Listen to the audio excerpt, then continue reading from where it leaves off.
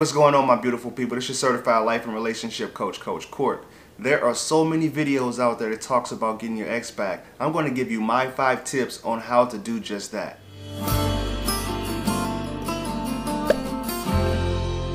Thank you for sticking around. If this is your first time viewing me, do me a favor and subscribe to the channel by clicking that subscribe button and ringing that bell so you're notified for the newest content. In today's video, I am going to give you 5 tips to get your ex back. Now, there are so many coaches out there. There are so many programs, so many courses, so many videos that are telling you how to get your ex back. Or they're trying to teach you how to get your ex back. But I want to give my take on things. And this is if the relationship isn't something that's toxic, if it isn't something that's unhealthy. The very first thing you want to do is to do absolutely nothing.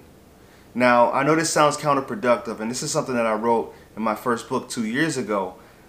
Is to do nothing. This is my own personal journey. You know, the very first thing that I had to do was to give her that time, that space, go into no contact, and work on yourself. And I'll get to that later on down the line. But your very first thing is to do nothing. And the reason you want to do that is because you want to reset their mind about you. You want to push them to that neutral state of thinking about you. Because at the end of the relationship, if you were somebody that was fighting for it, if you were reluctant to give them their space and give them and respect their wishes, then they're going to not want to even consider coming back to you, because it was a really tough and a really difficult thing for them to do. Letting you go wasn't a simple task. So you want to let them know that, hey, I am okay, I am comfortable with being in my own skin, I can pull back, I can let you go out and do your own thing, and give you that time to reconsider this thing. And if it's something that she wants to do or he wants to do, it's gonna be something that they're gonna do on their own. There's nothing you can say, there's nothing you can do at this point. Like, if the relationship was a lengthy relationship and they've had time to think about breaking up with you, and they've had time to think about the benefits and the cons of being in a relationship with you, then there's nothing you can do. So do absolutely nothing. Pause. It's like the one quote: the best way to clear muddied water is to be still. The second thing that you want to do is to work on yourself. Now, I know you see this all the time. Work on yourself. What in the world does that mean? It's too cliche.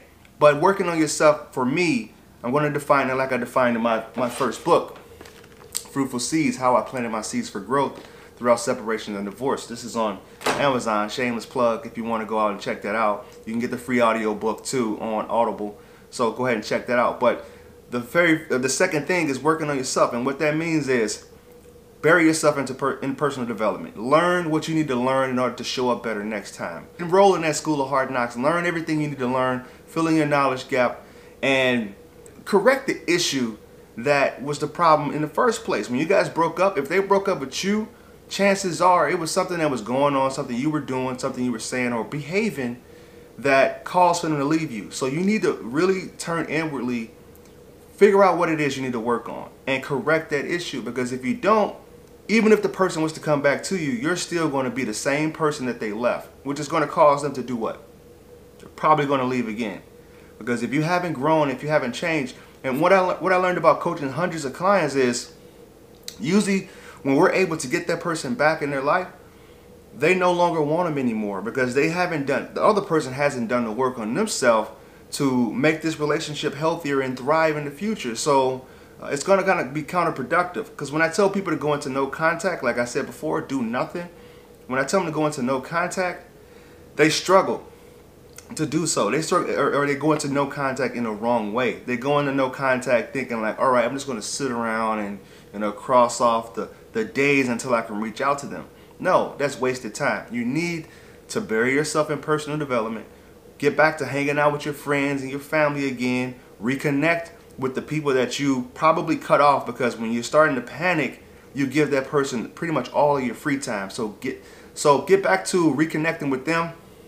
And the next one is just be patient. All right, this is kind of going to go along with the no contact and doing nothing. Be patient, but not only be patient with them as far as like if they want to change their mind and come back to you, but you need to be patient with yourself. Healing is a process. I tell people all the time, it's going to be hills and valleys. One day you'll be on the top of a hill, and you're feeling like, man, this is great, I'm over this, I've finally reached that acceptance stage. And then there's going to be days where you're in a low valley and you just can't get out of bed and you're just struggling. But be patient with yourself, all right? And this is going to help you out, because the more that you're patient with yourself, the more you can get yourself back recentered, because that's what you have to do. You know, if you're anxiety ridden, then the chances of them coming back and they're gonna, if they pick up on that energy, they're gonna be like, oh man, this is unattractive. Like he's or she is still really anxious and really eager. And people want somebody that's gonna look like a trophy, a prize, somebody that's going to be a high value in their eyes. But if you're chasing, if you're begging, you're pleading, and you're not patient with them coming to terms on their own volition, then chances are you're going to ruin that because you weren't patient. Which means it kind of goes along with not texting so much, not reaching out, because I see clients all the time that say, you know, they wanted time and space, and what I did was I gave them that for a week, or I gave them that for 2 weeks. And I'm thinking, okay, so if you're trying to convince them, you're going to show back up in their life, you're trying to convince them that, hey, I've done this, I've done that, I've hired a life coach, I've went to therapy, I've changed, they're probably not going to believe it. They're going to feel like you're manipulating them. And that's exactly what you're doing, because you're not only kidding them, but you're kidding yourself when you can't be patient and you can't let the process work for you. You know, that silence is a gift. Gift them that silence so they realize that, hey, I don't really like this gift. This is a gift that, you know, the ugly sweater people get for Christmas, like, or the knitted whatever you get from your grandma, like, I don't like this. Like, nah, I think I want that person back in my life. So be patient. The number 4 tip is probably going to be common sense, but you know, I gotta say it because not everybody understands that. And sometimes your emotions can get really, really intense. Don't hurt yourself, all right? And I mean this because I worked with so many people that were, even people that I was mentoring, you know, young kids. Like they sometimes they were having hard times with breakups, but don't hurt yourself, okay? Don't talk about taking your life. Don't even think about it. Don't entertain those thoughts. If you ever entertain those thoughts, go to therapy, go to counseling, go see somebody, because those are really unhealthy thoughts. And no person should be worth taking your own life. You know, you can't exchange, because a person doesn't want to be in a relationship with you anymore.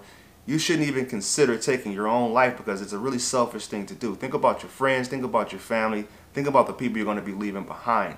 And you know, if you got kids involved, you know, please just don't hurt yourself, all right? My number 5 tip, but before I get into that, if you are interested in coaching, reach out to me on my website at www.fruitfulseeds.com. Sign up for a session. That's the quickest way to get a hold of me.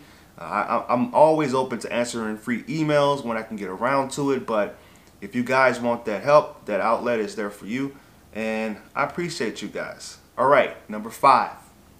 Do not do anything silly on social media. And silly means posting negativity, posting excessively, really changing your habits of posting, because they'll be able to pick up on it. If they see that there's some type of influx in posting, or it's not as consistent as you used to post back in the day, or back when you guys were together, then they're gonna sniff it out, and they're gonna know. They're gonna be like, you know what? This person is doing all these things, trying to make it seem like he's living this or she's living her best life.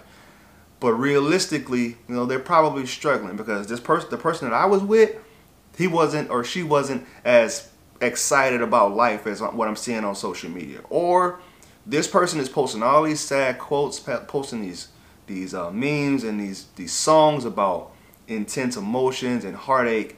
You know, that is something that you're going to want to keep to yourself, keep in the back, because not only is she going to pick up on it, other people are going to pick up on it too.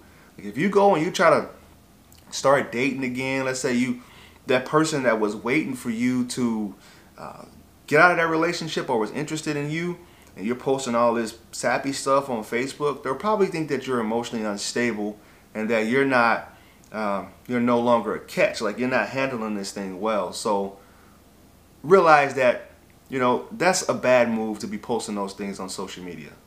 So if you found this video of any value, please like, comment, and share. Reach out to me on my social media accounts. Twitter, Instagram, Facebook is I Am Coach Court. TikTok is I.am.CoachCourt. Thank you guys. I will talk to you soon.